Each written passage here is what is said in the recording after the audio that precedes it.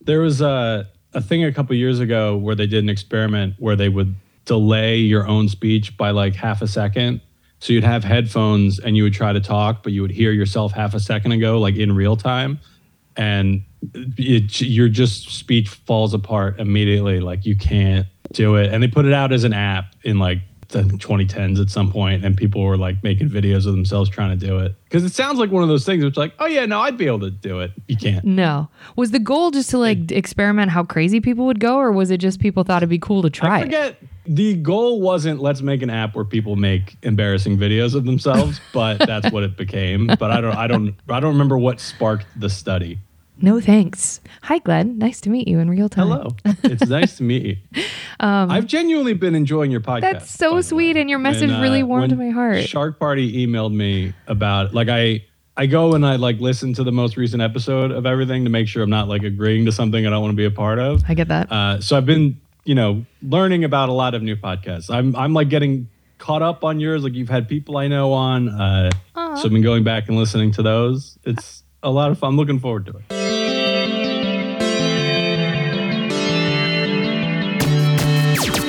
Oh, hi, you're listening to Service from Hell, a podcast featuring people that are currently in customer service positions or the lucky few that got out, and all of the good, bad, and infinitely irritating things that go along with that work. I'm actor and writer Kate Gaffney, and I'm uniquely qualified to discuss this as I used to work at a very busy and very popular comedy club in Los Angeles, and at least one of you listening right now has probably grabbed me and told me you were ready to order when I was running around like a crazy person. So let's eat.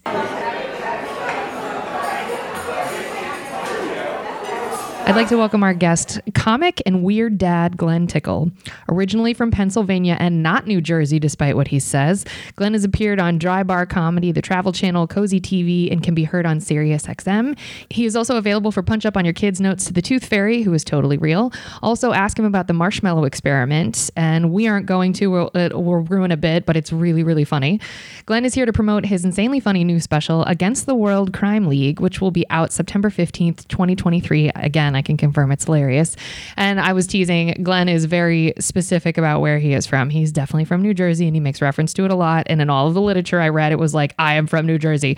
So clearly I had to say he was from Pennsylvania. So Glen, is your last name a stage name? Because it's just the best comedy name of all time. How on earth did you come up with a name for your special? What do your kids tell people their dad does for a living? Tell us all the things. It's a lot of questions really fast. You got to answer them without me repeating them, too. I'm probably going to miss them. I'll try to do them in the order. Yes, it's my real name. I get asked about it all the time.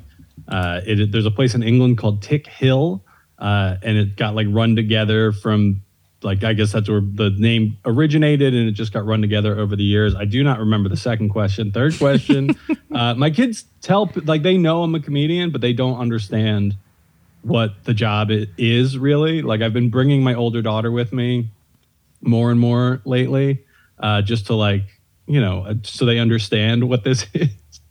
And she came with me last summer. I did a chicken festival in Nebraska, and I brought her. So it was like a little daddy-daughter trip for a couple of days. And I brought her to a college gig to Connecticut once. And on the way home from that, she's like, what's your job? And I'm like, you saw me do it like last night. That's my job. She's like, no, like for work. And like that's so they understand that daddy a lot of the time goes and tells people jokes. They just don't understand how that is a job. And I'm like, I don't either. Yeah. But it is. Yeah, it sounds like most adults in all of our lives. It's like, well, I can't really explain it, but I promise it makes money. I have the same conversation with adults too, where they're like, oh, what do you do? I'm like, comedian. They're like, no, for like a job. Like, what do you do? Oh, it's the most insulting follow-up question of all time. It's like, some people actually make a living doing this crazy weird thing. Like, you didn't leave. Also, they will have a job title that is just words strung together. Yes. I've been doing a bit about it where like the guy told me, he's like, oh, I'm a safety training coordination supervisor. I'm like, you can't just pick words. Like that's you don't understand how comedy is a job, but you're a safety training coordination supervisor, Derek. Like that's nothing. Tell me that's really what he told you. Like it's those 4 words. Yeah. I wrote it down. Like, that's so specific. Okay. A lot of times people will try to explain their jobs to me, and it's gotten to the point where I think it's like a bit that people are doing, where it's like, that's not a job. You are not. Like my brother was a purchasing manager, and I was like, what do you mean? He's like, he works for a construction company. at the time. And he's like, yeah, when you build a building, you need to buy a lot of things. Who do you think does it? I'm like, I don't know, but it just feels weird that that's your whole. You sit in an office and you order wood, and he's like, "Yeah, kind of." That's. I mean, it's air conditioned. Well, the second question was, so the name of your special, I'm certain for a certain subset of the population that makes such sense, and it's a cool specific reference. A pretty small subset. Okay, so please elaborate. The special is Glen Tickle against the World Crime League, which my favorite movie is The Adventures of Buckaroo Banzai Across the Eighth Dimension. And in the credits for that movie, it says, watch for Buckaroo's next adventure, Buckaroo Banzai against the World Crime League. But that movie bombed and they didn't make another one because it's like just me and John Hodgman and Ken Plume are like the only people who like that movie still. So years ago when I was doing my last special, Good Grief, I was editing the title or the credits. And I was like, oh, I'll just throw that in as like a joke at the end for me. And then they actually put World Crime League out as a book during the pandemic, and it's not good. But it's like, well, I'll still use it because I like the title. And now I'm putting the credits on World Crime League, and it's like I should do that again. I should put another one in there. But I don't know what it's going to be yet, so we'll see. I love it. And I don't want to ruin this piece in case it doesn't make it to the special that other people see. But the watermelon, you don't have to explain it here, but I loved that. So I don't know, is that going to be at the end of this? It's actually at the beginning now. Oh, it's at the beginning. Okay, great. Yeah, great. I did it as like a cold open. Great. There's a watermelon on stage with me, which I think it was between when it was either right before or right after I filmed it, Gallagher died. And I'm like, oh, people are going to think this is like a weird tribute to a racist guy who died. I'm like, it's got nothing to do with Gallagher. It's all because of Buckaroo Banzai. Wait, I have to know, Gallagher's racist? I hate that. I didn't know that. I mean, he's not now because he's dead. But yeah, he was. His whole act in the later years was just like racist street jokes screamed at an audience. That's awesome. Boo. Sorry to any Gallagher fans out there. I'm glad you told me. I did not know that. I would have probably defended him unknowingly. That's a bummer.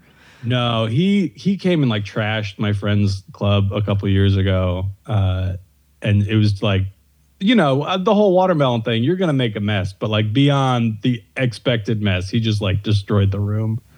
And is like, was just not a great dude. Like he did that WTF interview he walked out on years ago. I love Mark, but I don't, there's his body of work is so broad with that podcast. But I didn't know he walked out and now I'm going to have to, I don't know if I should listen. But yes, the watermelon is there because of Buckaroo Banzai, not because of Gallagher. Okay, good. I'm glad I give you a chance to clarify because, good. I appreciate it. Yeah, no problem. I had no idea. Okay. I say this often, but I don't think people actually understand developing because you do a full hour. And I will say a lot of comics are kind of doing that 30-minute little taste, what is considered a taster in the industry. It still takes an enormous amount of time to put together 30 minutes, but an hour is its own sort of beast of material. So how long would you say like you invested in just crafting that hour? This was mostly stuff developed during the pandemic.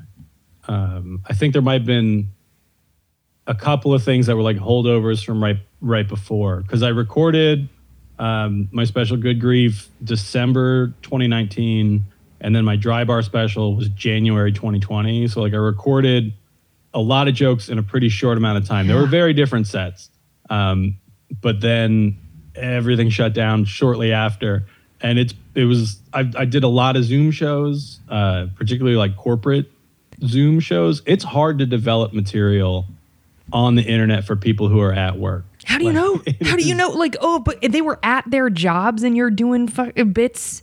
Yeah. Oh, no. They're like, they've been sitting in like some training meeting all day, and then I'm the thing at the end to like make it palatable. Oh my God. You're describing a nightmare.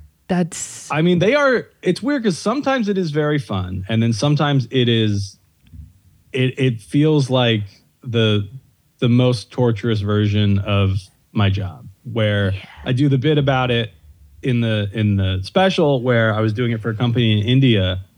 So I'm performing literally the middle of the night. The show started at 3:30 in the morning for me.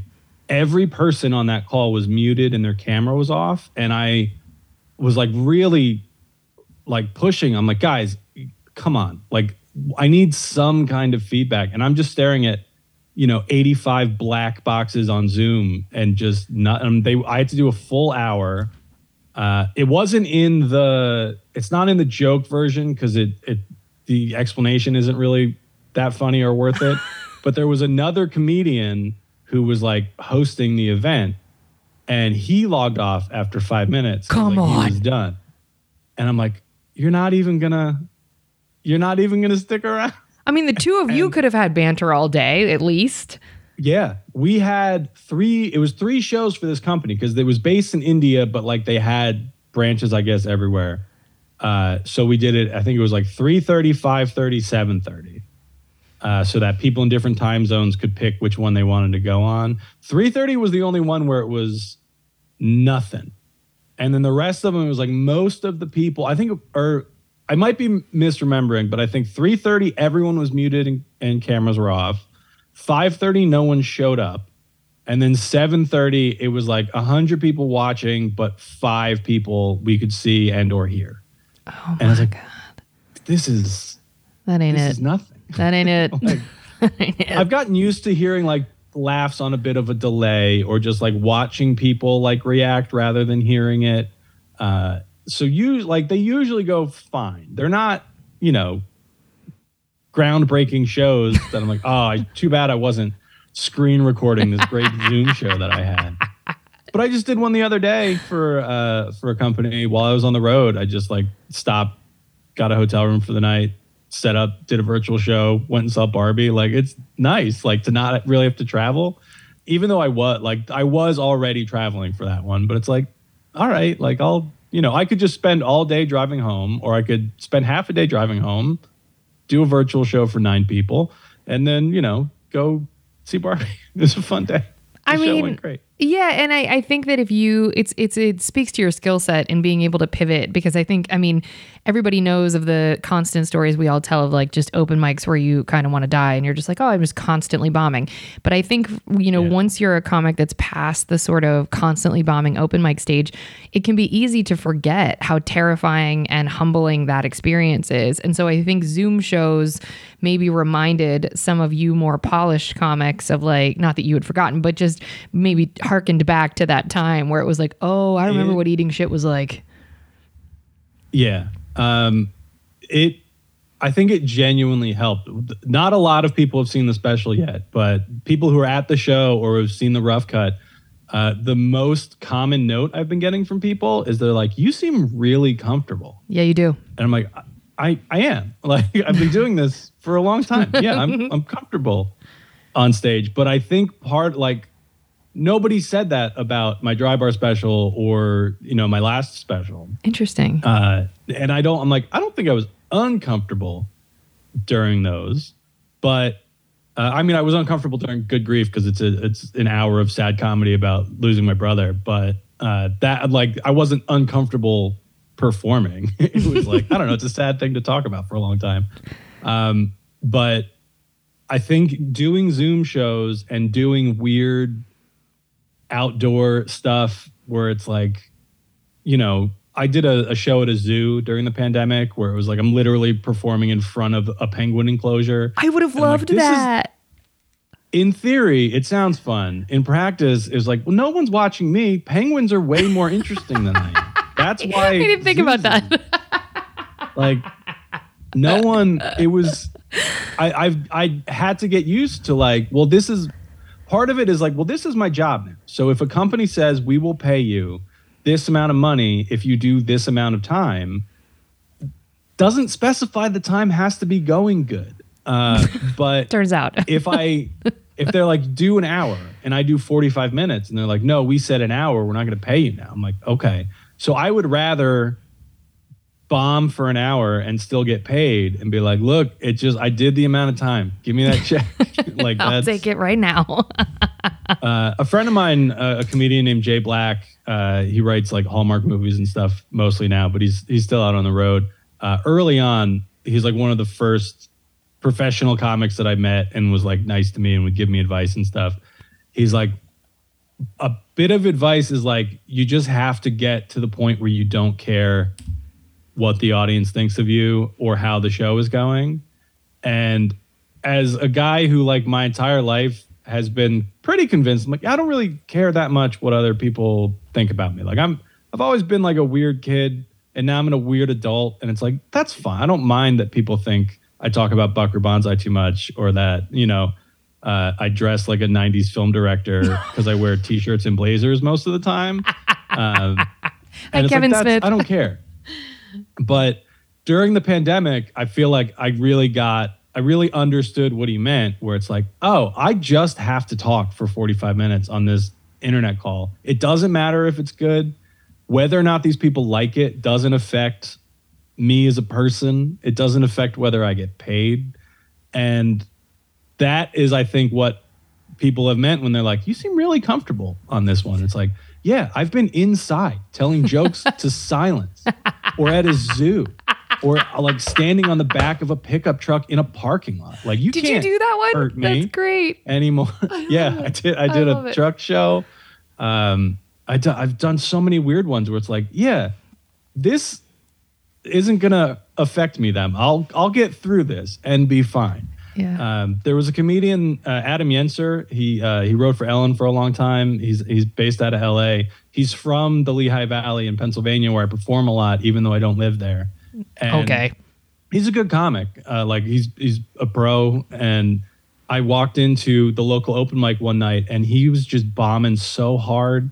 And some guy in the front's like heckling him, and he's like getting into it with this guy. And then I just watched something click in Adam's brain. He's just like, hey, you know what? I've had good shows before. I don't need this to be one of them. And then he just like ignored the guy and finished the set. And I think about that all the time, where it's like, yeah, I've done thousands of these. It usually goes fine. So if I have a bad one every once in a while, who cares? Like, I have the statistical data to be like, I'm a good comic. I'm not saying I'm the greatest, or every time I go on stage I'm gonna crush, but like, if you were gonna bet on me standing in front of a group of people and telling them jokes going well, like, yeah, you should bet. I don't know that much about betting. Do you take the over on that? It's hell, you're talking to the wrong person. It will probably go at least pretty good. Yeah.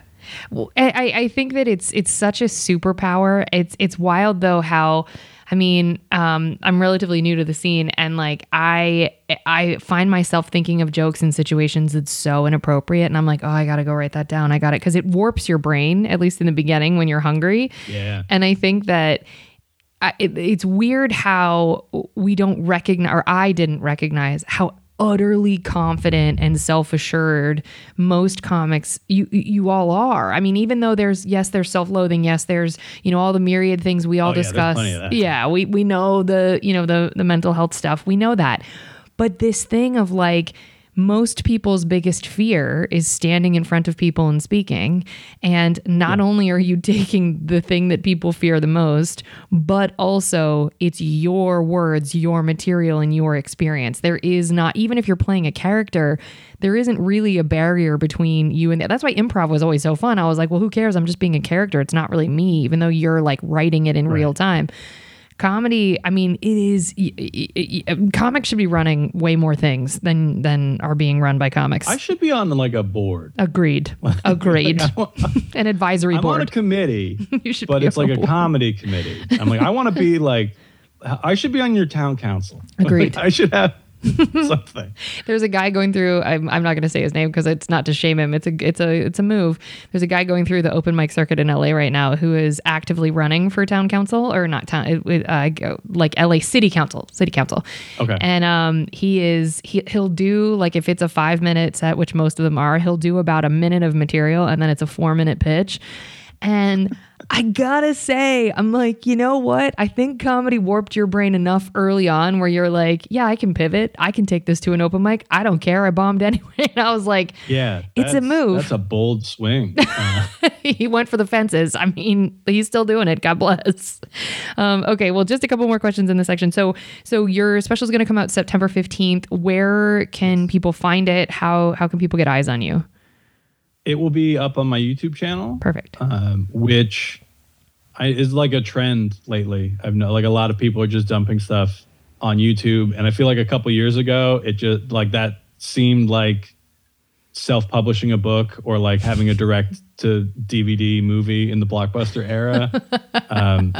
But R.I.P. I Blockbuster. think, especially now, because everybody's striking against streamers being terrible. It's like, yeah, I mean, I could try to sell this, but like, to who? Netflix, a terrible company that I hate. Yeah. Why would I want to put it on Netflix? Like Drybar was great to work with, and when they put the special up on YouTube, like it got a ton of views on there.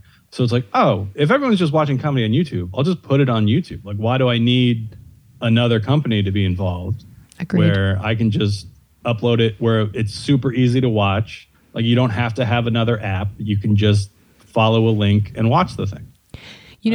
They're saying that like YouTube is one of the most equitable and like judicious in on the side of the artists of all of the places where you can put content, and they kind of always have been. So their reputation is propelling them forward. I heard the music streaming like if you do YouTube Music, I think they pay on the lower end, but all of that is terrible. Like, the fact that if you listen to an album on Spotify, the people who made that album get like a penny is gross. My first album, like I just self-distributed it, and then I wrote this article about how I did it, and every couple months a comedian finds it and then will reach out to me and try to get me to produce their album, and I'm like, no, read it again. The whole point is would you need someone else to do that.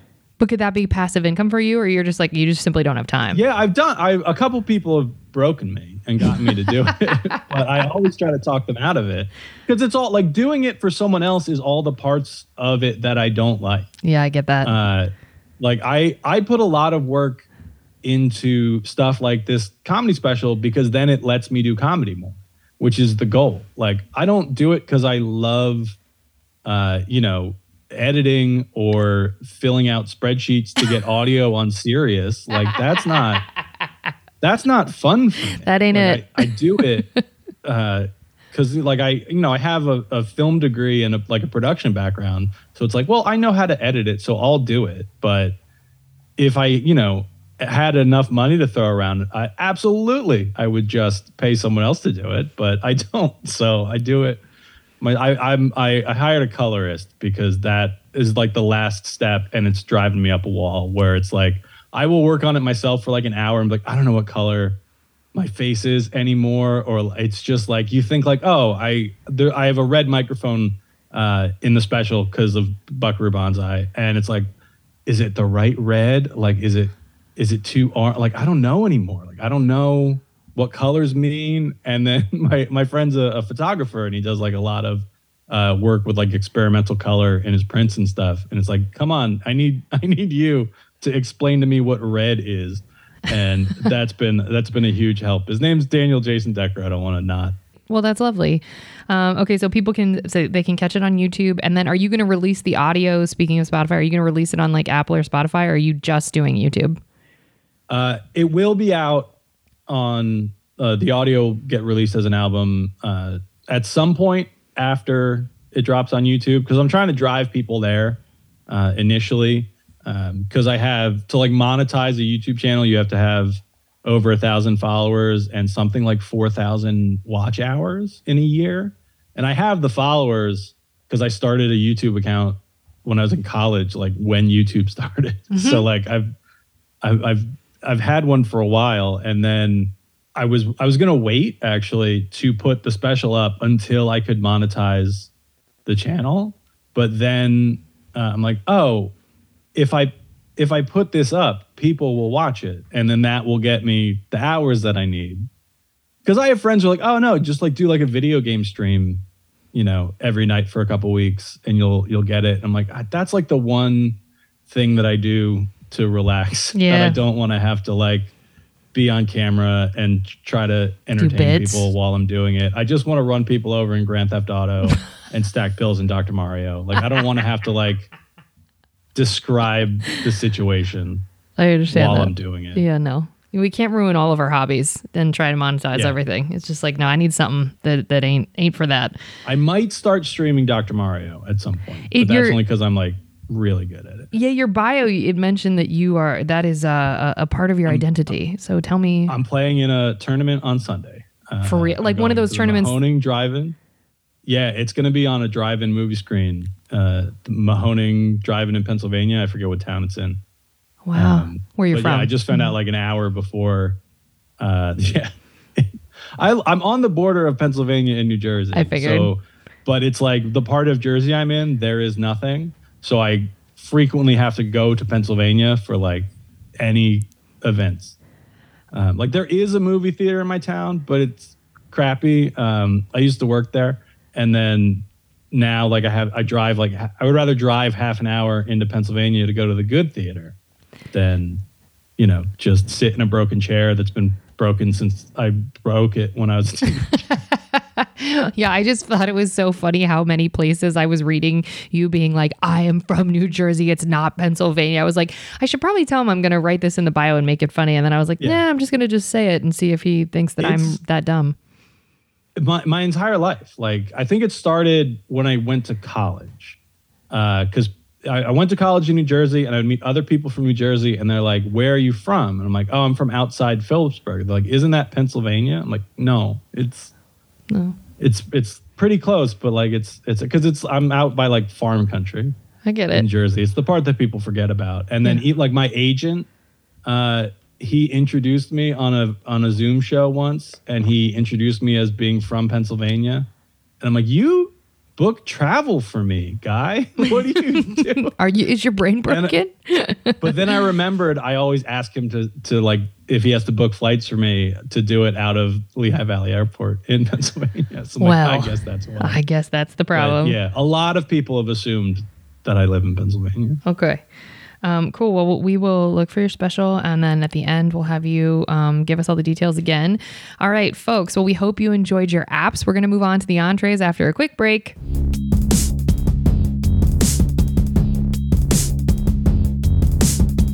You are very sweet, and you said that you have listened to episodes, which we very much appreciate. So you get how this works. So I won't break it down. Okay. So we're back, and we're gonna move on to the entrees. Okay. What is your first job where the government was taking taxes out of your money? You can say any of the like ancillary things that we do as kiddos, but if you can think of the first tax wielding job. Yeah. My first like job was at a company that was like a candy and tobacco wholesaler for like convenience stores. And I think I was like 15. I was too young. There was a like program. I got called to my guidance counselor's office in high school, and she's like, there's this program that you can go get a job, and then you will get to leave school early a couple days a week to go do menial tasks. I was like, yeah, that sounds great, actually, because anything I can do to be here less, I'm on board. I want to say I was like 15, but I don't know how long. I don't remember how long I had this job. I was definitely driving at some point. So it might have been like they told me about it when I was 15 and I couldn't start until I was 16 or something. You can get your temporary license at 15 and a half in Ohio. I don't know if that's true in Jersey, but I know you Jersey, can. I think it was at least at the time 16. Oh, okay. You get your license. Okay. Maybe 7. My sense of time and when things happen is trash. Same. But I was definitely too young because I wasn't allowed to use any of the machines, but that was the whole job. So the first day they're like showing me what I need to do, which is like, here's a conveyor belt. People are going to like pick orders, put them in boxes. They're going to come on the conveyor belt with a little piece of paper. That's going to tell you where to send it. You're going to box them up in like a more efficient way to ship them. Like they would just have a giant box, throw some things, the box goes down the conveyor belt. I put it in a smaller box, slap a label on it. But they didn't like tape them. They had this machine that would tie them up. And I wasn't allowed to use the machine because I was a child. But the whole job was put the box in the machine and like slap a label on it. So they were showing me around and showing me what the job is. They're like, well, you can't use this machine because you're a literal child, but, use the machine. So I would do it all the time. And just like, they're like, if somebody, you don't recognize is like walking around for whatever reason. I guess they were like a health inspector or somebody. They're like, don't use it then. I wasn't a good employee because I was, again, a child. And I frequently would put the wrong labels on the wrong orders, and they would go to the wrong stores. And then the stores would be mad. And then my boss would be mad. And I'm like, yeah, I get it, but I don't know what to tell you. I shouldn't be here. Like this is on you. It had to be something where like I was getting paid, but like it had to be something where the state, they must have been getting additional money or something for me being there. It was the only reason I wasn't fired immediately. Because I was there for a while, because I remember like every couple of months they would gift us like a huge box of like what was essentially just soon to expire candy and stuff, because it was like, oh, here's a bunch of like Christmas candy around Christmas, like all like the Christmas colored M&Ms or whatever, because they're not going to sell them in February. And by next Christmas, they're going to be no good. So they're just like, here's a big box of candy, which again is like a 15, 16-year-old. Like, this is the greatest job in the world. I want that now. Every 3 months, they give me a bunch of junk food. It's fantastic. I also wasn't supposed to be allowed to like pack any of the tobacco. Like, it's like where convenience stores like order cigarettes and candy and stuff from. I wasn't supposed to handle any of that, but it was like literally every order was 40 cartons of cigarettes and a box of candy. And I put the wrong labels on everything. They kept telling me I was packing stuff up wrong. I was like, I don't know. I don't want to get better at this. Like, this isn't goals. I'm just here so that I don't have to be at school. That's like, it. Full stop. Yeah. I don't understand. I mean, I think to your point, it feels like kind of one of those like probation like deals where if you hire someone who has some kind of record, you get like state funding as like to subsidize like, hey, thanks for employing this person. It felt probably like pretty similar to like a work release at a prison. That's but what it feels I was a student at a high school. And a child. And not like a particularly problematic one. Like, I wasn't great at it, but I wasn't like, we got to get this kid out of here. Well, so you must not have played sports in high school, because wouldn't that have interrupted? No. Oh, you did not. Okay. What was your... Or as an adult or as a child. That's okay. No judgment. Okay. So you did that and you don't remember exactly the age. Do you remember the length of time you had that job? I want to say it was at least a year. Okay. That's wild. And then, okay. So you remained bad at it, committed to being terrible at that job. Okay. Good for you. Yeah. At no point were they like, your performance has really improved. It was every shift, like, you sent this order to the wrong store. I'm like, oops. Yep. I mean, I don't doubt you. I don't know what. I'm not arguing, man. I probably did. The paper comes, and then I think I'm putting the right address, because I'm not like typing a number in wrong and it just goes to the wrong address. It was full on like just swapping labels on stuff, but we weren't getting like a ton of orders at once. So there is a chance that someone else was messing this up and I was getting blamed. But I wasn't like invested in doing a good job at this. It was all a ploy to get out of school. And I got probably minimum wage. And then also every couple of months, a bunch of holiday candy. Like, real talk, that perk would be worth it for me now. Like, that's a pretty dope perk. And how did your parents feel about you like leaving school early to do this? Because I assume this wasn't replacing classes. Like, I assume you still had to hit your hours of classes and then you got to go. Yeah, I think it was like I could leave school early. It was like 2 or 3 days a week to go do this. So it was like instead of study hall or something. It wasn't. That makes sense. Like, I don't think I got credit for it, but again, I don't remember a ton about it. Sure. It was just the offer was presented to me as sometimes you can leave school early, and that was basically all I heard before. I was like, "Apps, sign me up." Yeah. Whatever it is. If it's hitting me in the face repeatedly, I don't care. I will badly box up cigarettes with a machine I'm not allowed to use forever if it means I don't have to go to math class or whatever. But I don't think I was getting out of classes. I think I was just getting out of having to be at school. Yeah. So it was a win-win. How many customer service jobs have you had total? Now I count comedy, but not really. Like comedy is customer service. It's like the sort of heightened example of it. But I'm talking like all the jobs up until comedy. Yeah. I made a list last night, and I know I'm going to leave some off. That first one, it was not. I mean, I guess it was getting sent to a customer, but I wasn't like interacting with anybody. I think the next job I got, I was a lifeguard.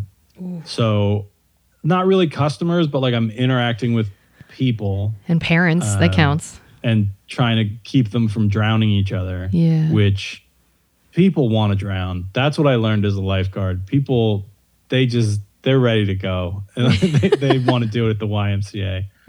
They don't care about the rules or their health or safety. I think my first real like customer service job where I was like had a register and was like dealing with customers who are handing me money was when I worked at the movie theater. Okay. In high school. Okay, I want to go back to that because I don't understand how you did that and boxed stuff up. So was the movie theater a weekend job? Oh, this was all after. There wasn't like overlap. Okay. Well, good. You weren't being worked to death. I either quit or got fired from that boxing job when I got certified as a lifeguard. Okay.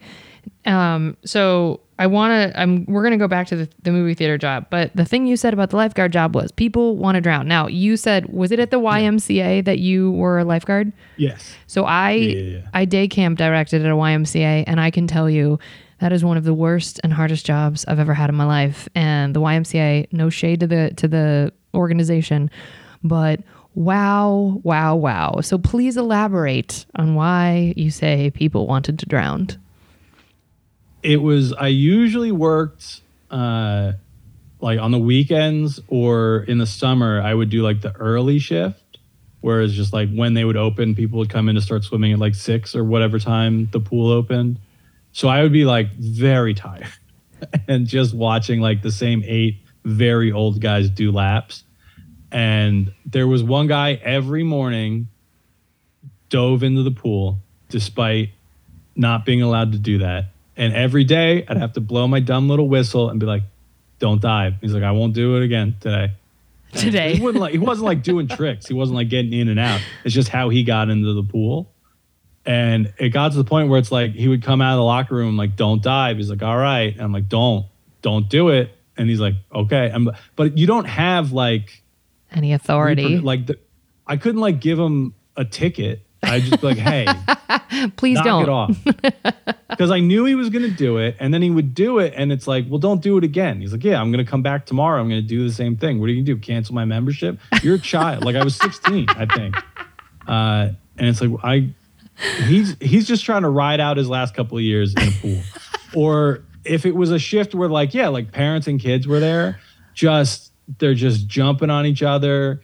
Everybody would try to like stand on the kickboards in the pool, and we're like, don't, because it goes under and then it flies up and it smashes somebody in the face. They're like, yeah, but I'm gonna do it. I'm like, well, you could throw a kid out of the pool, and then like you get screamed at by their parents for 20 minutes, and it's like, well, I told them not to do a thing that is dangerous and will hurt them or someone else in the pool, and you didn't listen. Like I don't know what to tell you. I was there until. There was a guy died in the pool, not when I was working, but another shift I came in and then they're like, oh, did you hear a guy died? And I was like, what? Like he had a heart attack, like in the pool. So my friend was the lifeguard on duty when it happened, and she like dove in and did, everything you're supposed to do. But when they got him to the hospital, like it wouldn't have mattered. Like, and this girl I think was younger than me. She was like, whatever the minimum age to be a lifeguard is, she was that. So I want to say like 15 or maybe just like a younger 16.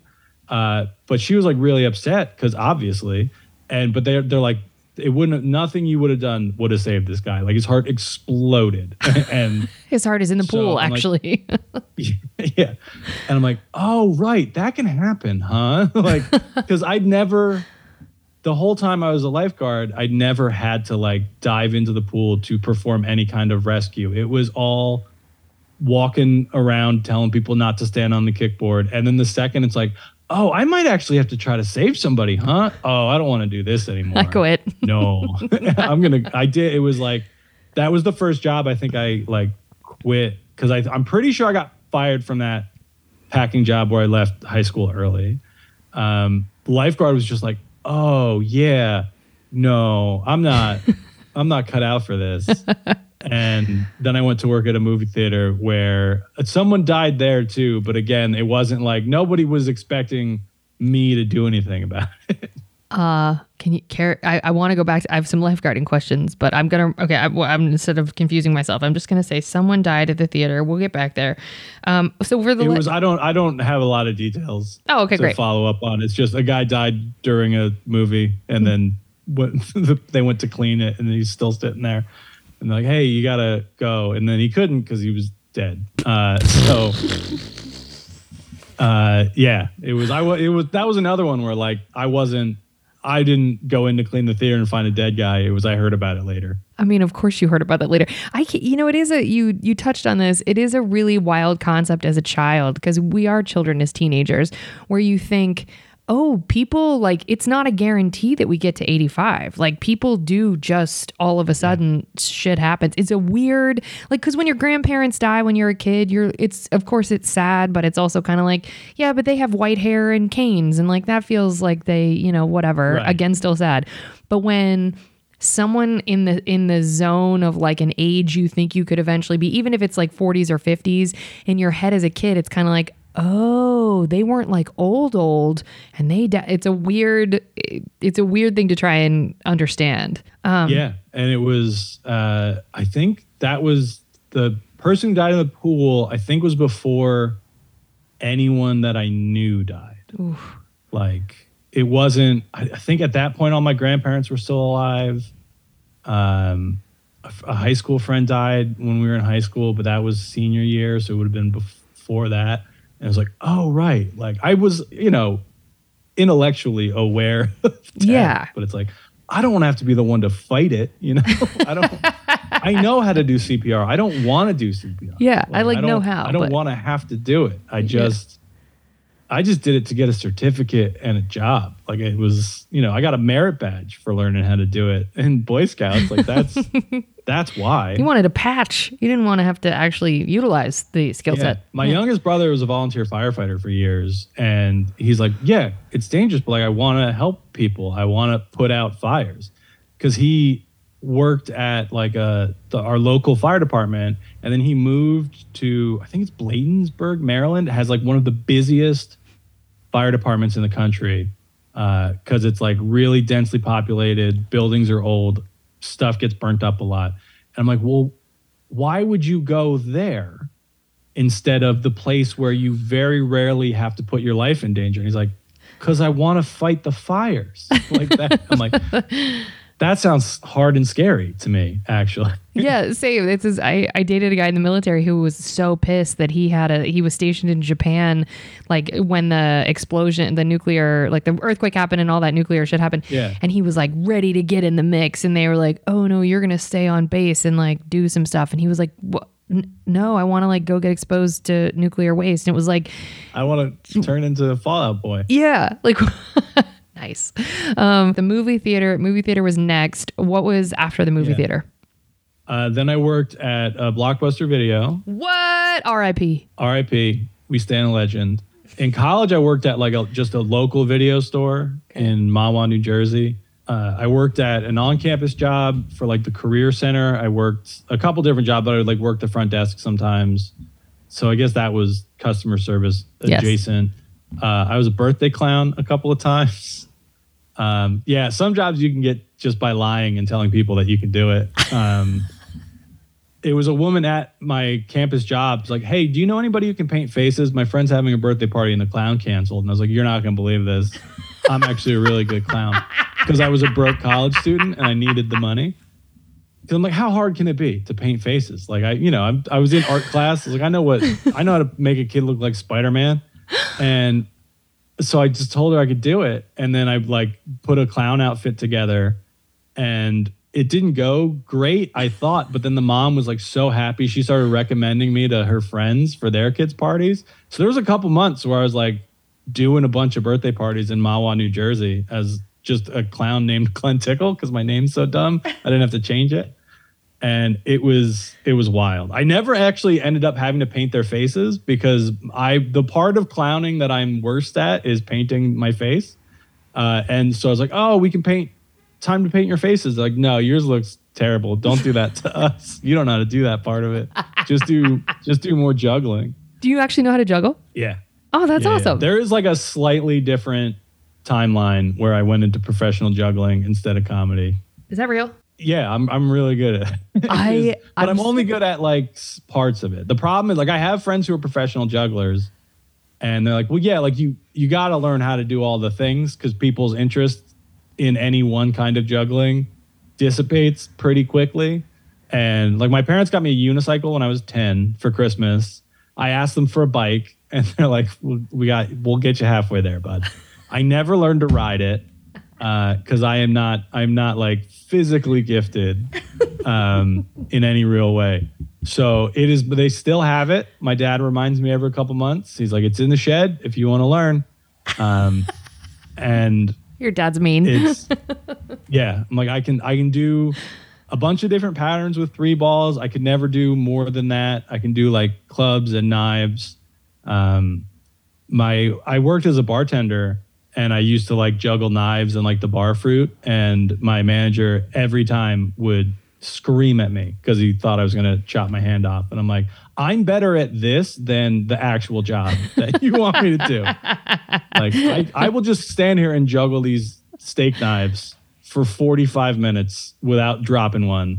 But I will 100% put the wrong beers in the glasses. Like that's what's going to happen. That was how you got to act out about the guy who dove in every time you said don't dive in. You're like, well, I'm going to pay this forward and I'm going to do the thing my manager does. As soon as you turn around, I'm just going to start doing it again. Fire me. And then they did. Not because of that, because I asked them to. Oh, I have to. Okay. Well, asked to be fired. I gotta get back to that. But hold on. Wait, I don't know anyone else that's been a birthday clown. So I have to understand, did any kids like cry because clowns are scary? Like, was there ever an aversion to you or just your face paint was so terrible? They were like, that's not a real clown. No, there were like kids who didn't like get that close. That would have been But me. it was like, oh, you would come in. This was early 2000s when I was in college. So I feel like that was before creepy clown stuff, I think, really peaked.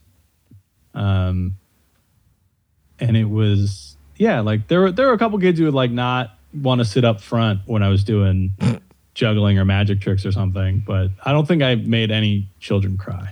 Well, I love that you just like leveraged this into a business off of just being a desperate poor college student. And then you had these like cool extra skills that actually did make you a good clown.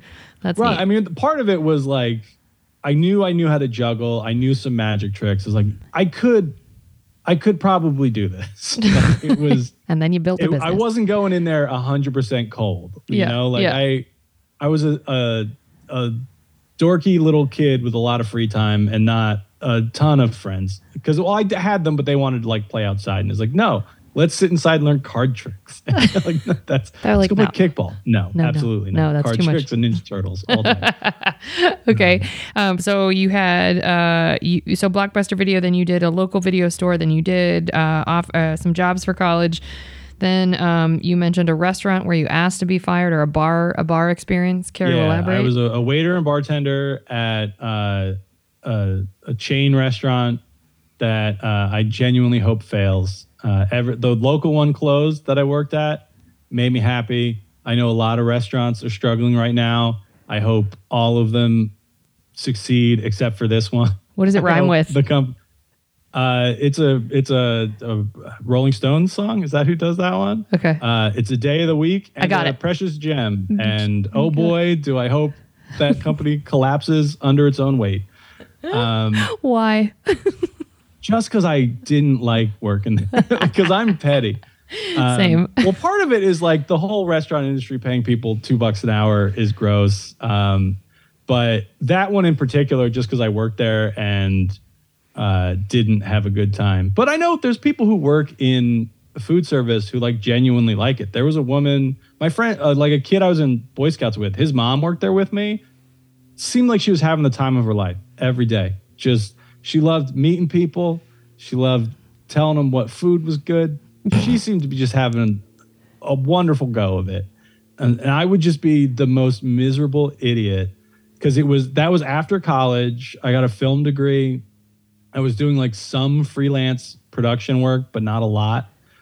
So I picked up waiting tables to like make up the difference. But then the video work kind of dried up after a while. And it's like, I'm just a waiter. Like, this is not, why did I spend 5.5 years in college? If I could have done this out of the gate, like it was less about like the actual job. So when I say like just a waiter, I don't mean that to denigrate waiters. I mean that to denigrate me, a guy who just spent a lot of money to get a film degree and then wasn't using it. Like, I'm like, if I was going to do this, I would have just done this out of high school.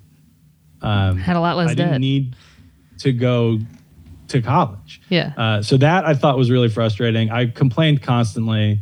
I did not hide it from the company or the customers that I didn't like my job or want to be there. You would have been my favorite waiter. Customers, I think, genuinely found it refreshing. Yeah, it's honest. I was so straightforward. They would come in and I'd be like, "Hey, I'm Glenn. What can I get you?" That would be it. I wouldn't try to sell them things. I wouldn't ask them how their day is because I didn't care. It was just the arrangement is you're here. I got to bring you your food. Just tell me what food you want. And then I will do my best to remember to put it in the computer. It's a real coin flip that I'm going to forget to do that. And you might have to wait a while before I realize that I didn't put it in yet. However, that happened a lot. Did you blame the kitchen? We always blame the kitchen. Oh, yeah. Oh, God. Kitchen's really backed up. They're like, we're the only ones in here. It's Tuesday. At 11 a.m. Tuesday morning. Like, you just opened. What do you mean? Like, oh, yeah, they're still getting everything. They're still getting everything ready. They're still prepping. Yep. Oh, I've done that too. Okay. So clearly, so your attitude was going to probably get you fired, but did you straight up walk up to a manager and say, yo, you got to fire me? The assistant manager, who was of like the management, the person I resented the least, Rachel, if you're listening, hi, what's Rachel. up? She's like, we know you hate it here, like, but this is your job.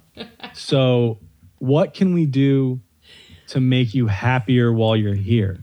And I just said, you could fire me. That would make me pretty happy. And then I finished out the shift. Then the next day, I'm supposed to go back to work. And before I leave my house, I get a text from the general manager. He's like, hey, it's Scott. Can you come in a couple minutes early? And I was like, yep, I can. I didn't even get dressed because I knew exactly what was happening. So I went, bought a ticket at the movie theater because it was in the same parking lot. You are so bold. Went and got fired, walked back and watched the movie. And it was like, yeah, it was... Because he sat me down. He's like, Rachel said you wanted us to fire you. I was like, yeah, I hate it here. He's like, well, then you're fired. I was like, thanks. And then I went down. And part of me was worried. I'm like, I wonder how my wife is going to take this. Probably not super good. But I was like in the process of getting all like the certification or whatever to be a substitute teacher. So I knew like once that came through, I was out the door. I wasn't going to stay at that job anyway. And the timing worked out because like I got home from the movie and the certification thing was like in the mail. So it was like literally the next day or the day. It might have been like a couple days before I actually started subbing. But it's like, yeah, I can go do this other job right now. What was it specifically about working? Because was that your only restaurant that you've worked at? Yeah. So what made you hate? Was it just restaurant work in general, or was it that specific chain, that specific location, or all of it? I think it would have been any restaurant. I wouldn't have enjoyed. I understand that. That specific one, they switched general managers at one point because I don't know why, because they just moved the one guy to like a different store nearby. That's what they do. He was such a weird dude. But a lot of it was just like the structure of restaurant work where I'm like, oh, the idea that you are getting away with paying me so little is gross to me. It is the idea that like I don't know how long I'm going to be here because you might cut sometimes me. like, oh, you got to stay late or you get cut early or some nights it's slow. And I'm like, I hate all of this. And just the idea that it wasn't like unionized and there was no real way other than just being like a real grump about everything, like I was, to like fight the system. That's such Where a it was like, it's not like that was my first job and I was just like annoyed that I had to do a thing I didn't want to be doing, which I was, to be fair. Like anytime I have to do something when I want to be doing something else, I'm kind of a baby about it. But it was a lot of it was just like, yeah, this whole system sucks. Like I hate this. Like I still hate it. Like, it's when I see, restaurant workers walking out and striking, and I'm like, yeah, absolutely do that. Like burn it to the ground. So it probably would have been any restaurant that I worked at. I would not have enjoyed that one in particular. Just the salad bar is not as good as people kept telling me it was. The food isn't very good.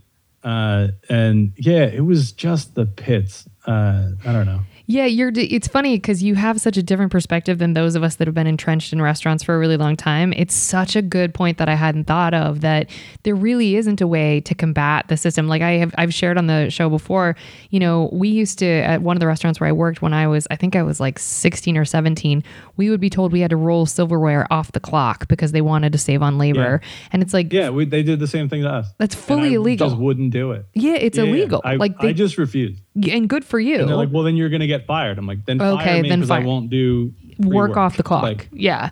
Yeah. But it's such a wild concept that at the time I was like, oh yeah, this does save them on labor. $1? If I were there a half an hour rolling silverware, that's $1 to them. Yeah. Like what? It was the nature to exploit you. It's rife in restaurants. And another point I hadn't thought of that you're right. It's like you would go into every shift not really knowing what a time commitment it was. Like it could be 2 hours, it could be 10. Like you're not sure because you might work a double. There was one day I was sick. So I called them and was like, hey, I'm sick. I can't come in. And they're like, well, we need you to come in. I'm like, but I'm not faking it. Like I had like strep throat or something. I'm like, I'm pretty sick. And they're like, we need you to come in. I'm like, I can get you a doctor's note when I go tomorrow, but like, I cannot come in. And they're like, they made it very clear that they did not care I was sick, that if I did not come in. So I'm like, I guess I got to go to work sick. And like I think I did. I think I just went in because I'm going to get fired otherwise. Or I called them on like the silverware thing where they're like, no, you got to stay late and do this. I was like, well, no. And I just leave. And then I would get yelled at the next day, like literally yelled at, not like, hey, you were supposed to stay and you didn't. There was a different assistant manager who I did not get along with named Karen, coincident, like appropriately. She would like literally scream at us. And I'm like, I'm an adult. Like, you can't just yell. Because when I was bartending, I'm sure there's a version of this exists everywhere, but like somebody orders a drink at a table, it shows up on my screen behind the bar and I got to make that drink. I did the math one day and I'm like, I'm getting like a couple cents for every one of these that I make. So if I had people at the bar, I'm like, I'm going to take care of these people first, and then I'm going to do whatever garbage is on the screen. And Karen would like yell at me, and she's like, you got to do these drinks. I'm like, I'll get to it when I'm done with these people, because these people pay me probably about $1 a drink, and I get 10 cents for every one of these I make. And she's like, no, these are more important. I'm like, not to me. They're actually 1/10 as important as these other drinks. And she's like, that's not the right way to think about it. I'm like, I don't know how else you want me to think about it. Also, you're paying me $2.13 an hour. I have to think like that or I can't pay my rent. Like, absolutely. That's insane. That's an insane argument. Okay, so after the restaurant that you lovingly requested to be fired from, was there anything else in customer service? I think substitute teaching is a version of that, but it's not like, I mean, dealing with parents, I think, is very much customer servicey. If I was like a regular, because subs don't really deal with parents, thankfully, because that probably would have been my least favorite thing to do. But yeah, it was, I kind of like, except for the hours, like I kind of like subbing as a job. Because compared to like other types of teaching, it's pretty low levels of responsibility. depending on kind of what grade you were teaching on any given day, because a lot of the other subs didn't like going to the high school or the preschool, because they're like, there was the high school. There was also it was called the alternative high school for kids who were like about to get kicked out of school, and they like, it was like their last chance to like make up work or whatever. I was there a lot because none of the other subs wanted to go because it had this reputation of like, oh, there's fights all the time. Like the kids don't listen to you. And they would send me all the time because I'm 6 feet tall. And they're like, I'm not going to break up a fight. Like, I don't know what you think I'm not going to stand between two teenagers trying to beat each other up. I'm going to like tell them to stop, but I'm not sacrificing my body for this. But it never happened. There was never a fight when I was there. That's not to say there weren't fights at that school, but like one never broke up in class. And the classes were just me sitting there while they were working on whatever independent projects they were trying to get caught up on. Because the kids who showed up there were the ones who wanted to stay, who like wanted to get back to the regular school.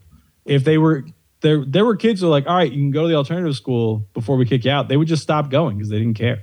So they were like trying to finish whatever they had to finish. And then the preschool, other subs didn't like going to because they didn't like dealing with little kids, which, you know, I have some now. They're great. I like kids. Plus they were teachers' aides in the room who would like change diapers or whatever, like that I didn't have to deal with as a sub. So it's like, oh, we just do kindergarten stuff. You just get them to sing songs and tell them what colors are. Absolutely. So I was at those two places probably more than anywhere else. But it was, you know, it's not performing, but you're talking to a group of people. So, you know, you get comfortable dealing with crowds. It was all right. I didn't love the hours, having to get up so early, and just kind of the day-to-day of it all was stressful, where like there was an app that we would sign up for, and when a job got posted, you would get an alert, and then basically whoever grabbed it first got the job. After a while, I had like a reputation as a good sub, so schools would call me directly when they knew they needed somebody. And I don't know why I had that reputation. Like, I don't think I was that good. But the woman who did it for the high school is like my wife's distant cousin or something. So I'd like see her at family reunions and things sometimes. And she was telling like my mother-in-law or somebody like what a good job I do. And I was like, why do you keep saying that? And she's like, because you show up and you're not like, you don't cause a problem. And I'm like, that seems pretty bare minimum, actually. She's like, you would be surprised at how many people just don't come when we put them on the schedule, or show up drunk, or like are just smelly, or will like, one dude started handing out Bibles to kids in class, and they're like, absolutely, you can't do that. Turns out you can't.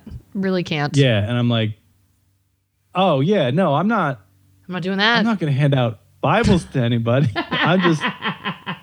The bar is pretty low as a substitute teacher. If you don't smell and all the kids are there at the end of the day, you did a good job. It's like, I didn't realize how bare minimum the expectations of this were. I'm trying to find, there's a statistic that shows like how long substitute teachers, I don't know, it's probably different, I'm sure it's different in every state, but how long substitute teachers last based on like, I read this somewhere once that it's like, for some people, it's a sustained level of, you know, casual side income.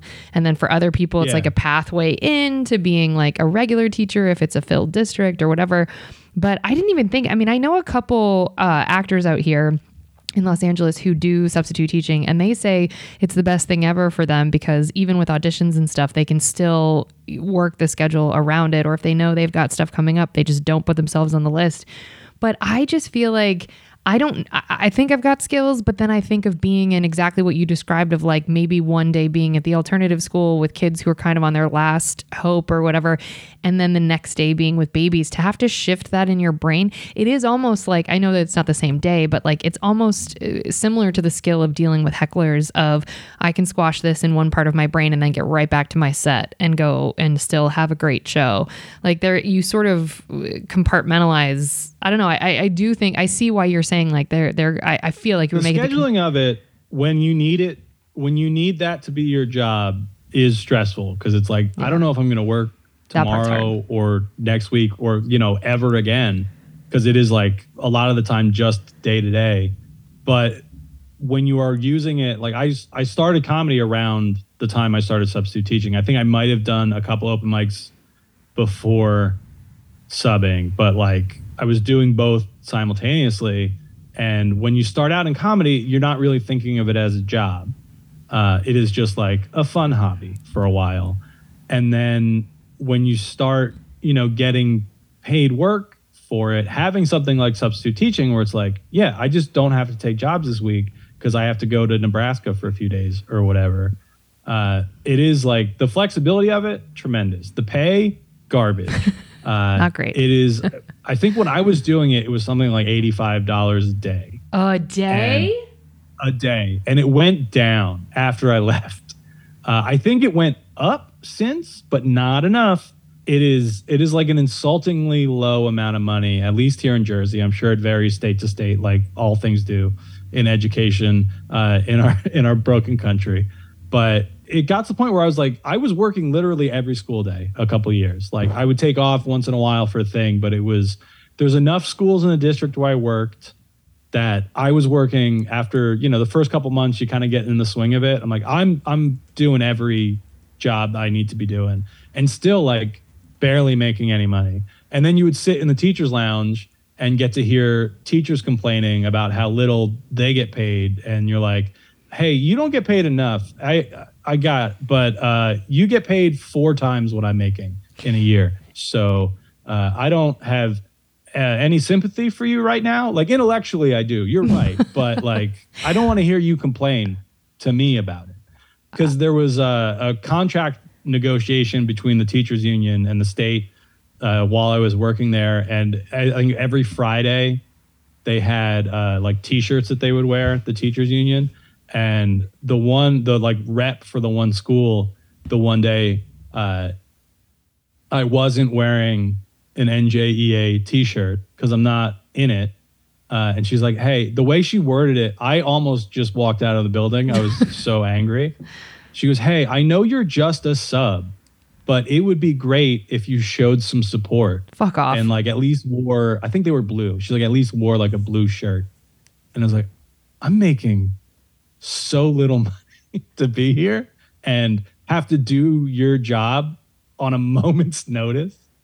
And granted, they're very different jobs. I'm not saying, as a substitute teacher, my skill set will qualify to being like an actual classroom teacher, but I hated that lady forever. Like I see her around town sometimes and I'm still so petty about it.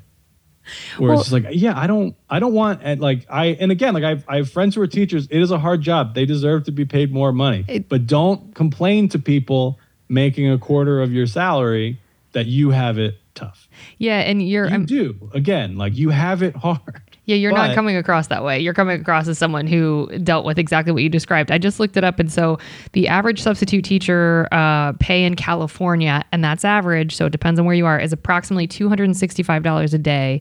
But in northern New Jersey, where it sounds like you were when you were doing that, it has gone up to $100 a day. But there are other Wayne Public Schools. I don't know where that is in New Jersey. It says they're offering $250 a day because they can't.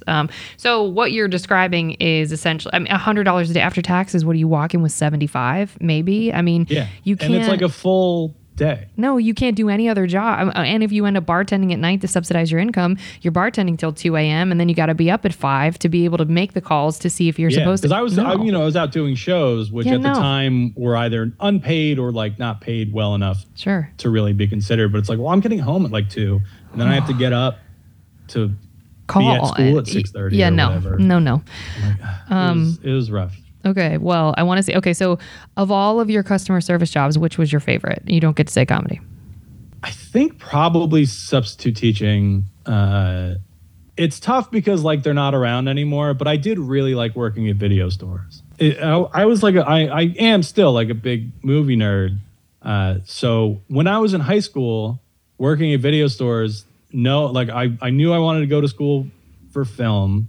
So I was, watching everything I could and just having basically an entire video store that I worked at that I could, I think the limit was 5 movies a week that I could check out on my employee account, but I'm sure I worked around that limit a few times. I'm sure. Where I could just watch anything I wanted. And then when I was in film school and working at a different video store and just like still any movie that came out, I could get it. And it was like such a help. I love that not a lot of people were coming into the video store in college because that was in like kind of the dying days of the industry. And that I really liked because I didn't have to do that much of like dealing with people. But my favorite thing when I worked at Blockbuster was on when it busy, like Friday and Saturday nights when they were busy, my manager would send me out on the floor and he's like, just walk around, see if anybody needs anything. And at the time, this was like before IMDb, or at least you couldn't pull it up on your phone.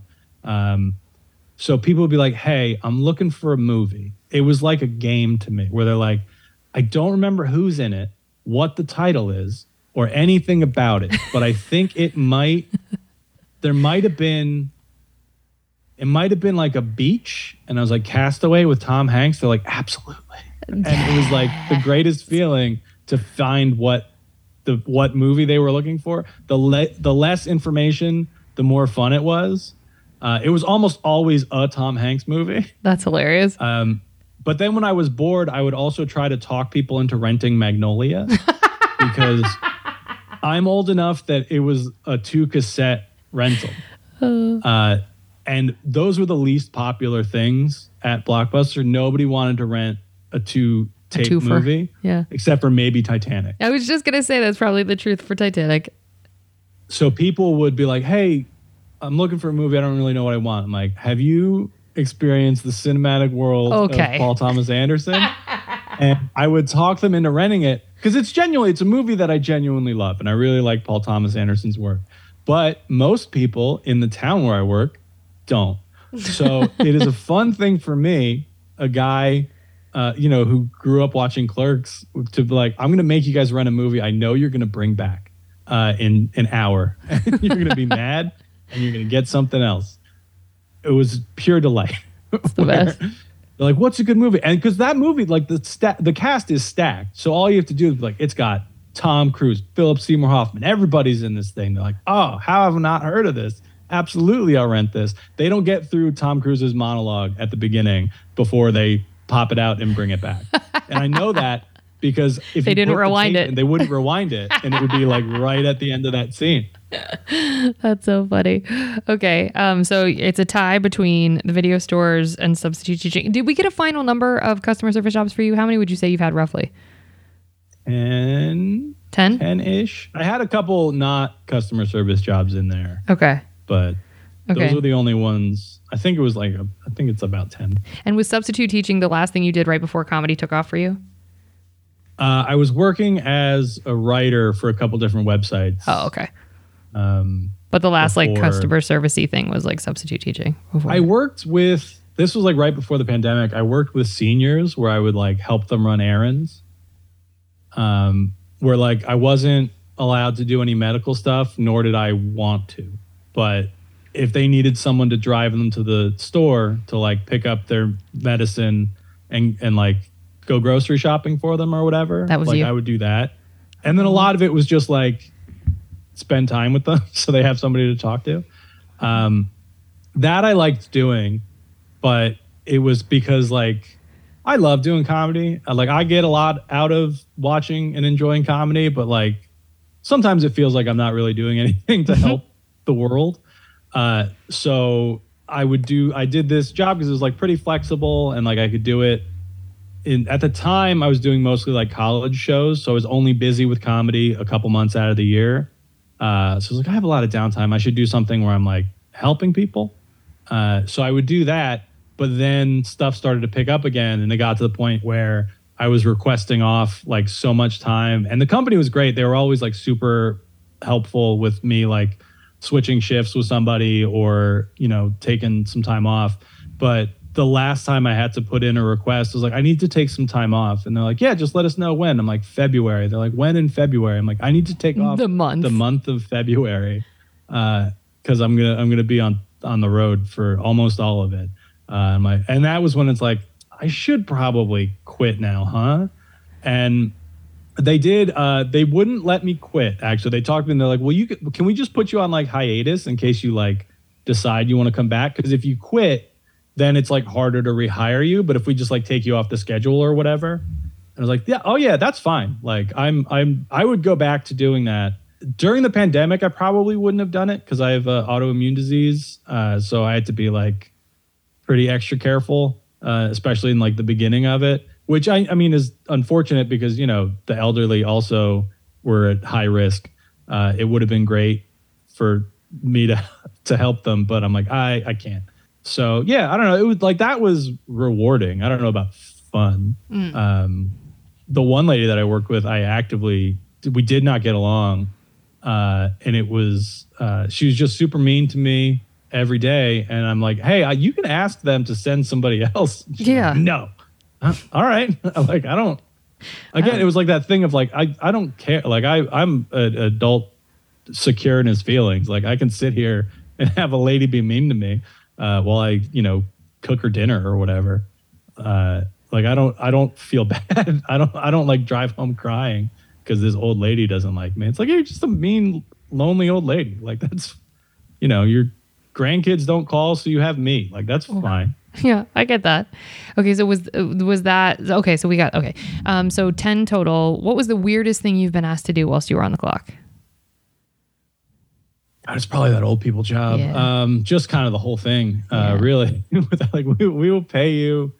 Can you just go get this guy's medicine? I'm trying to think if there was any like truly wild stuff outside of comedy.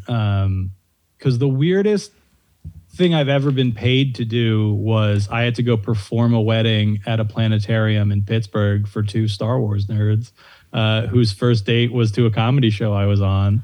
And I'm like, I'm going to have a hard time beating that as a weird thing people have paid me to do. That's awesome though. Did you facilitate? Were you the officiant? They're still married. Wow. Yeah, unofficially, they went to the courthouse that morning because Pennsylvania, I guess, is weird about. They will sometimes let people like do the internet registry thing, and other times they will not let them do that. So they went in the morning to the courthouse and got actual married, and then I just like made jokes in a planetarium. Has a Yelp review ever had an effect on your job? So like, do people write in to comedy clubs about you or call about you, or have you ever heard those stories? Not that I've heard of. One guy did find me on Facebook to complain about a show, and was like tagging the venue. But like an actual Yelp review, no. And I like when I was working in a restaurant, it was kind of pre-Yelp. Sure. So it wouldn't have come up. I'm sure if Yelp was around when I worked at the restaurant, place. Yeah, I would have been mentioned a couple of times. I imagine if you were, because I hated that job, but I tried not to take it out on customers, but also like sometimes specific customers were just bad people that I didn't want to deal with. So you're like, they're in the line of fire. I'm like, I don't like you. I would specifically try, but like, I know I'm miserable. I don't want to like ruin these people's day by being miserable at them. Yeah. But some people were miserable already. And it's like, well, yeah, this is a fair fight then. Like, that's fine. We're on equal footing. Will ruin your day. Okay. But yeah, the guy, the comedy one, and it ended up being a bit that was like my closer for years, because he found me on Facebook and it's like, well, now I know your name, buddy. Like, yeah, you're dumb. You were an anonymous audience member. Now you're Dan. I know everything about you, man. Your whole Facebook profile is public. I'm going to make audiences yell at you for over a decade. And I have, and it's real fun. Okay. Have you ever told a customer to F off, or like gotten loud with a customer where you like just lost your cool? I got loud with a manager about a customer, because they got seated in my section, but they changed where the sections were or something. There was they changed something from the start. It was a long time ago. So I want to say they were supposed to, I remember, they were supposed to be sat in my section, but it was a big table. So they had to seat them outside of my section, but then no one said, "Hey, Glenn, that table is yours." Because it was like a 12 top or whatever, and I only had small tables in the section or something. So I'm just like standing around waiting for a table, find something to do. And then Karen was like, "That's your table. They've been waiting for 45 minutes. I'm like, "They're not in my section. No one told me that was my table." Like, I don't remember who I assumed was waiting on them, but I'm like, they've been in her section the whole time. And she was like really mean to me about it. And it was like, I went over to the table. I was like, "I'm really sorry.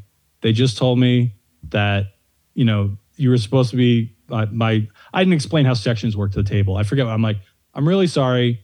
I didn't know I was supposed to be helping you out. I'm here. What can I get you? I'll put everything in right now. Get it out as fast as I can." I was trying to be like as diplomatic to the table. And they were like, if I remember, like pretty okay with it, like annoyed because it wasn't even like they got drinks and then nothing.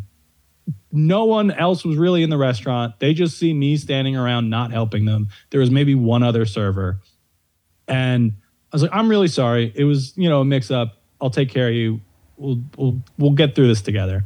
And then I go in the kitchen to put their order in, and the assistant manager is like berating me about like, I need to be more attentive. I'm like, none of this is my fault. Like, hey, like absolutely. I mess up at this job a lot and that's fine. But like this one, 100% not on me.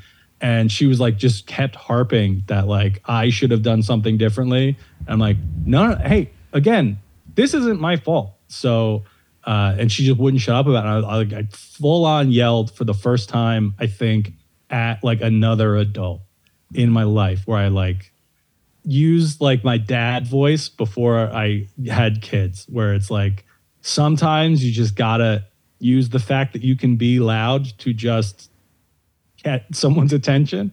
And I don't do it a lot, but I did it then and it didn't feel good. And she was pretty mad about it. And I was surprised at how loud I yelled. That table absolutely heard me because it was pretty empty. And it was buck wild. Do you tip? Absolutely. What's your average?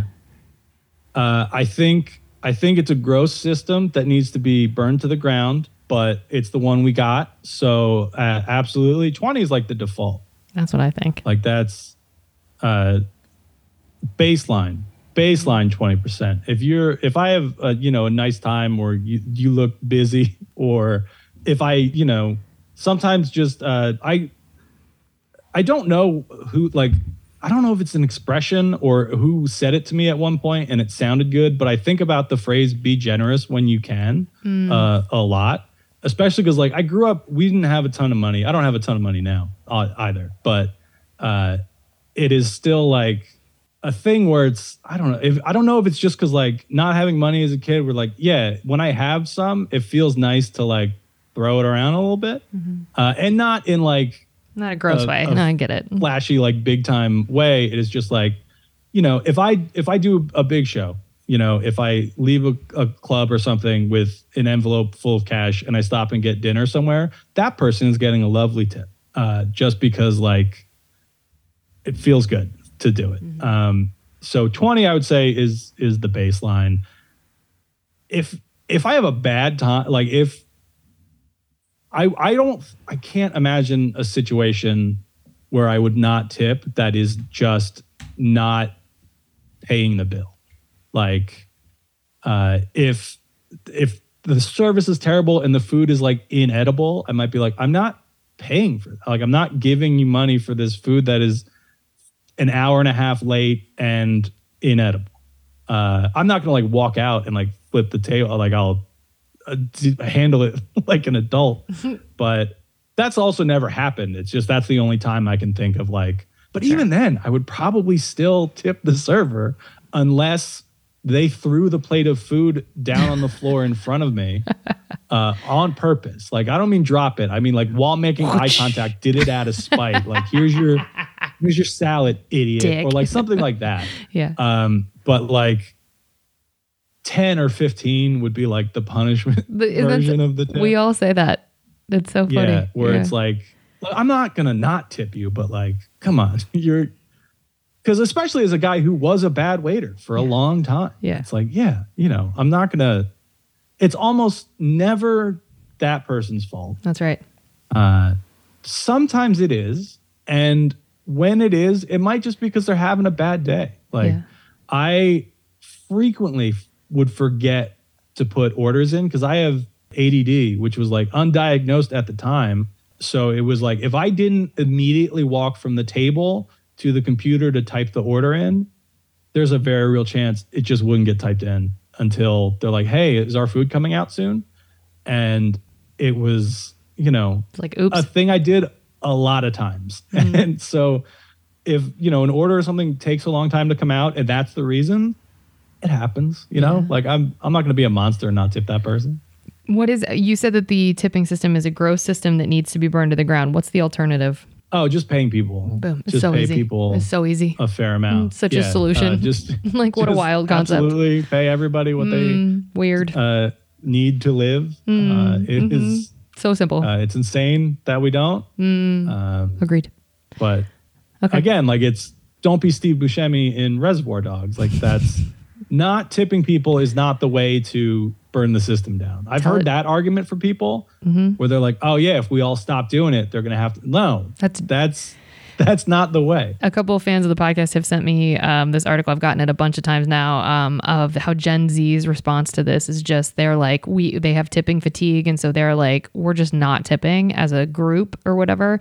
Yeah. And it's like, that's not systemic change though. Like the only person you're screwing is that server. So like, it's not the argument or the platitude or the whatever that you think it is. It's not even virtue signaling. You just look like a jerk. And so I agree with you. It needs to change, but I don't agree also that the solution is not just stiffing everybody. Because I saw that article as well, and there's times where I've been asked to tip, and it's like, this is not the appropriate time to do that. This is not. You are not making $2.13 an hour.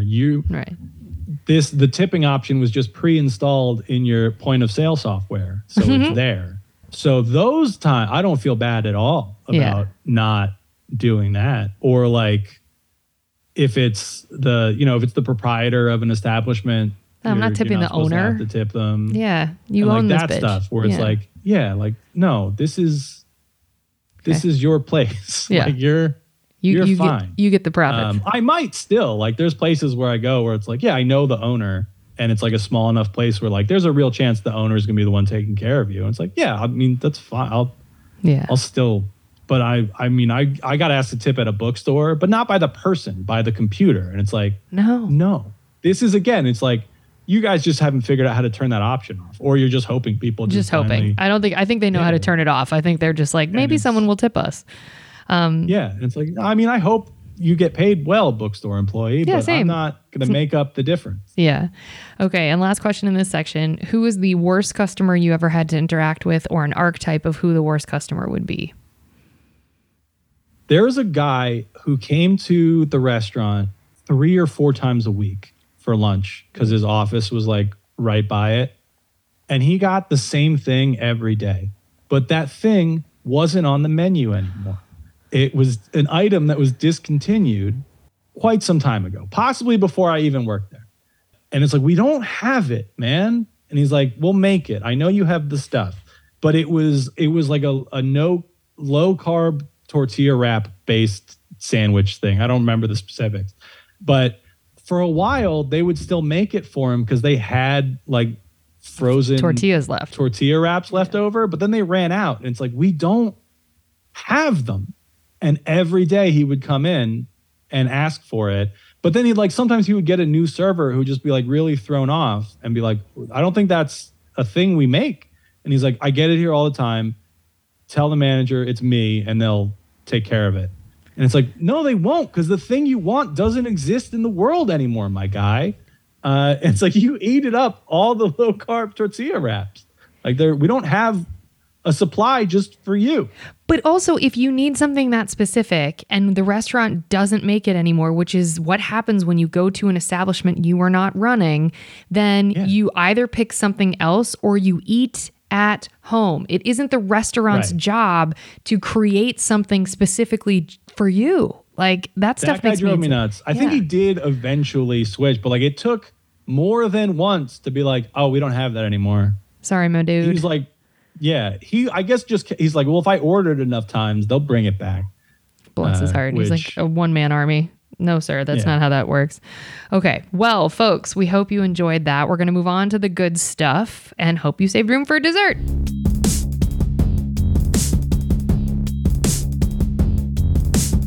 Okay, what's the nicest thing a customer has done for you whilst you were working?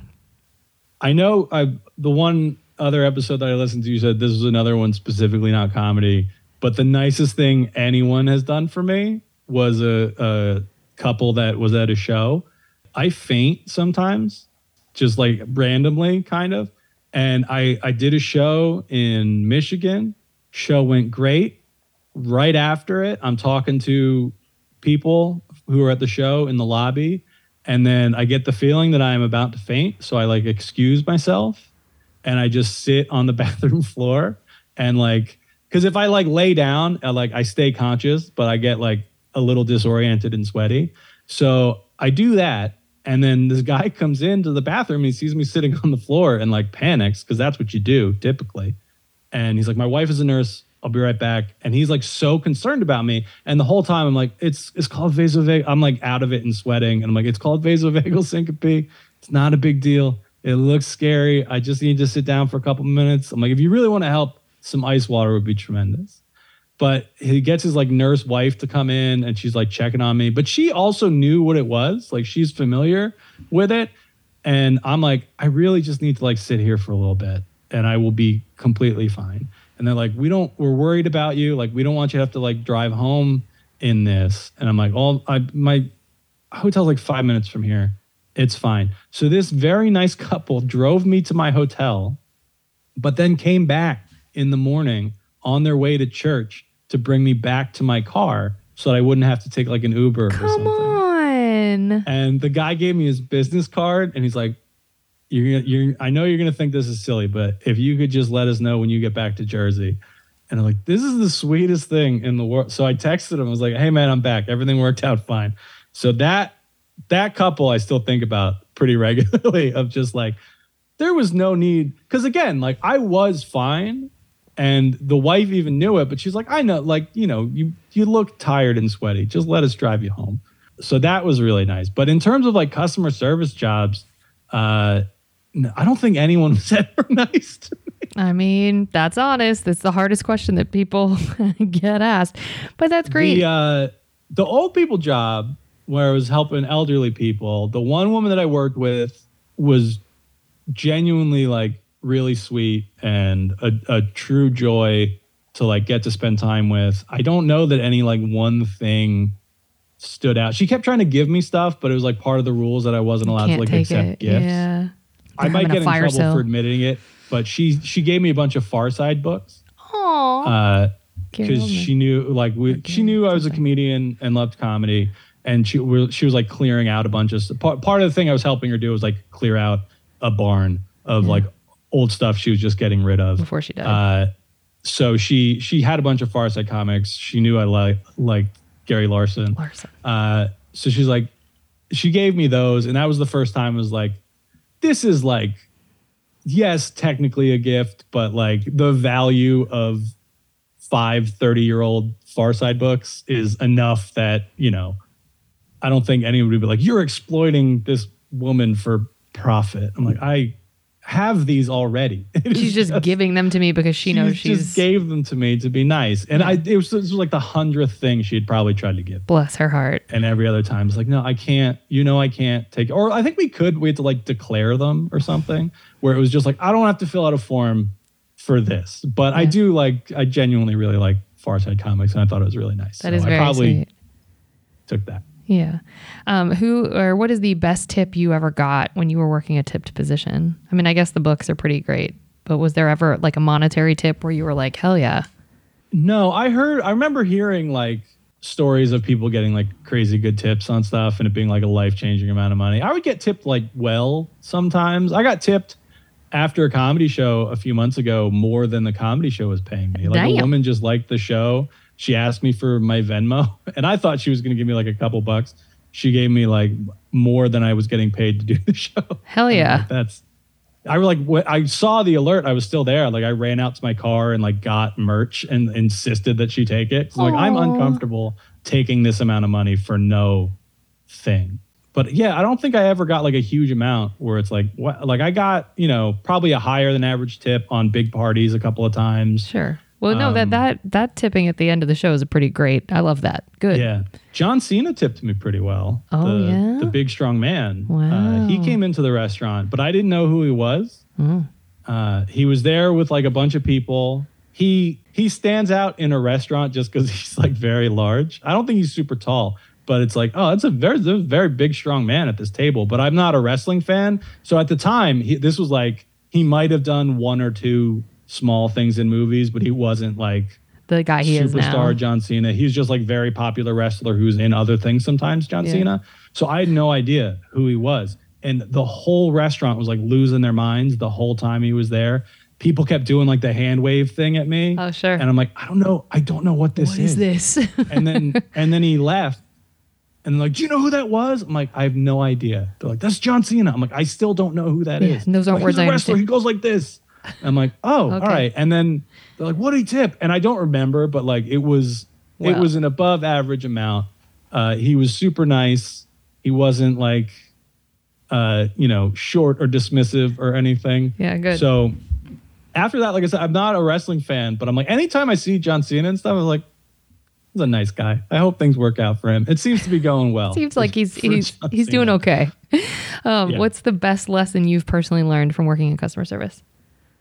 That the person taking care of you in a customer service position doesn't want to. Like, almost, I'm sure it's not true 100% of the time, but there is absolutely something they would rather be doing than talking to you. So you should do whatever you can to make that experience go well for both of you. The idea that like you go to a restaurant and you just expect the server to like just be so doting on you. Like, they have stuff going on. They just want to make sure they're making their rent that month. They don't want to hear about your grandkids or whatever. They're just trying to get through the day. So like, be nice to each other, but just like keep your heads down. Like, let's get through this together. I love that. And then final question in this section, what's one piece of advice you would give to customers who interact with customer service workers? I would say same. Like, the idea that the customer is always right is that's not ever been a thing. There's more to the saying that people just like cropped off. It's supposed to be the customer is always right in matters of taste. Yes, you know the actual quotes. Yeah, I might have learned that from your podcast. I love it. But it is like, just that doesn't mean you get to just be horrible to people. It just means like, if you want to buy a blue shirt and the person selling it to you is like, you'd look better in green, you get to buy the blue shirt. Like, you get to make a bad decision. That person's actually probably right. Like, you should probably listen to them.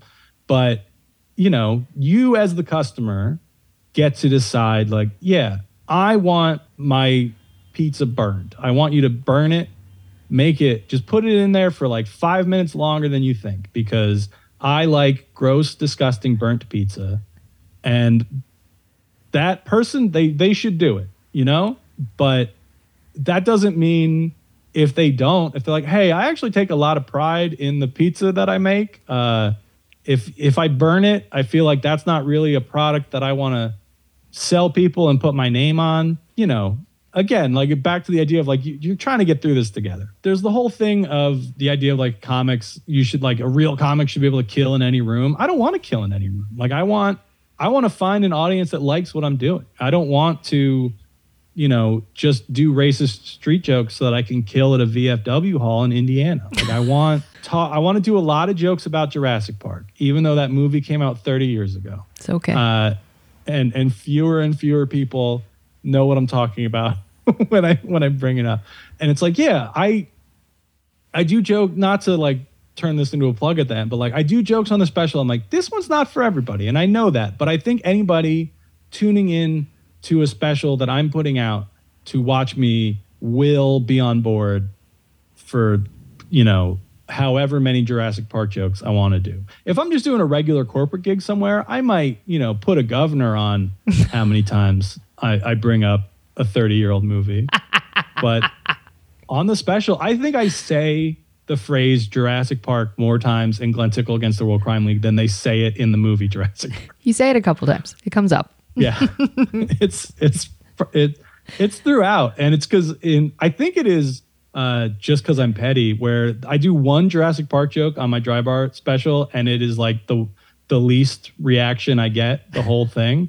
So I'm like, oh, well, the lesson here is do it more. A lot of people don't remember Jurassic Park, but I'm like, no, the lesson is do it more. Yep, I get it. You found the line.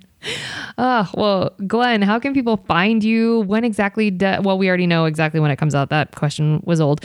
What are your socials? Like, remind people how they can get at you. Tell us all the things. Sure. I'm at Glen Tickle with one N across all social media, not Twitter anymore. You mean X? Yeah. The second Elon took over, I deactivated my account. And then I still see people like, oh, I think it might be time to go soon. It was time to go months ago. It's been time to go. But yeah, it's at Glen Tickle, Instagram, Threads, Blue Sky, until that runs itself into the ground. Mm-hmm. And my special will be out September 15th on my YouTube channel for free. There will be like an extended version if people really want to give me money, but making people pay me for stuff always feels gross. So part of the reason I wanted to put it on YouTube was just to make it so that, I can send my mom a link and she doesn't have to sign up for a thing. She can just watch it. So there will be an extended cut with, I think it's like 10 more minutes of, it's mostly tags that I trimmed for time rather than, there's one, you can hear about a time I bombed really hard in Boston.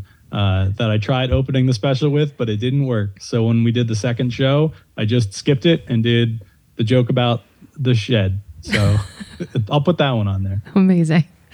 Well, folks, we're going to drop your checks now. Thank you so much for listening. If you want to help us out here at Service from Hell, we'd love to have you subscribe, rate, and or review the show wherever you listen. It will help us reach more people that need to be schooled on the art of being kind and will be catharsis for those of us still working in the industry.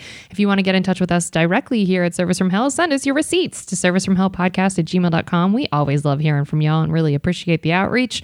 Remember, if you can't afford to tip, you can't afford to go out. So don't be garbage and be good to people. It's easier that way. Thanks for being on, Glen. This was lovely. You gave me so much. I had a wonderful time. Well, same. Thank you. All right, folks, go watch the special after September 15th. We'll see you later. Good night.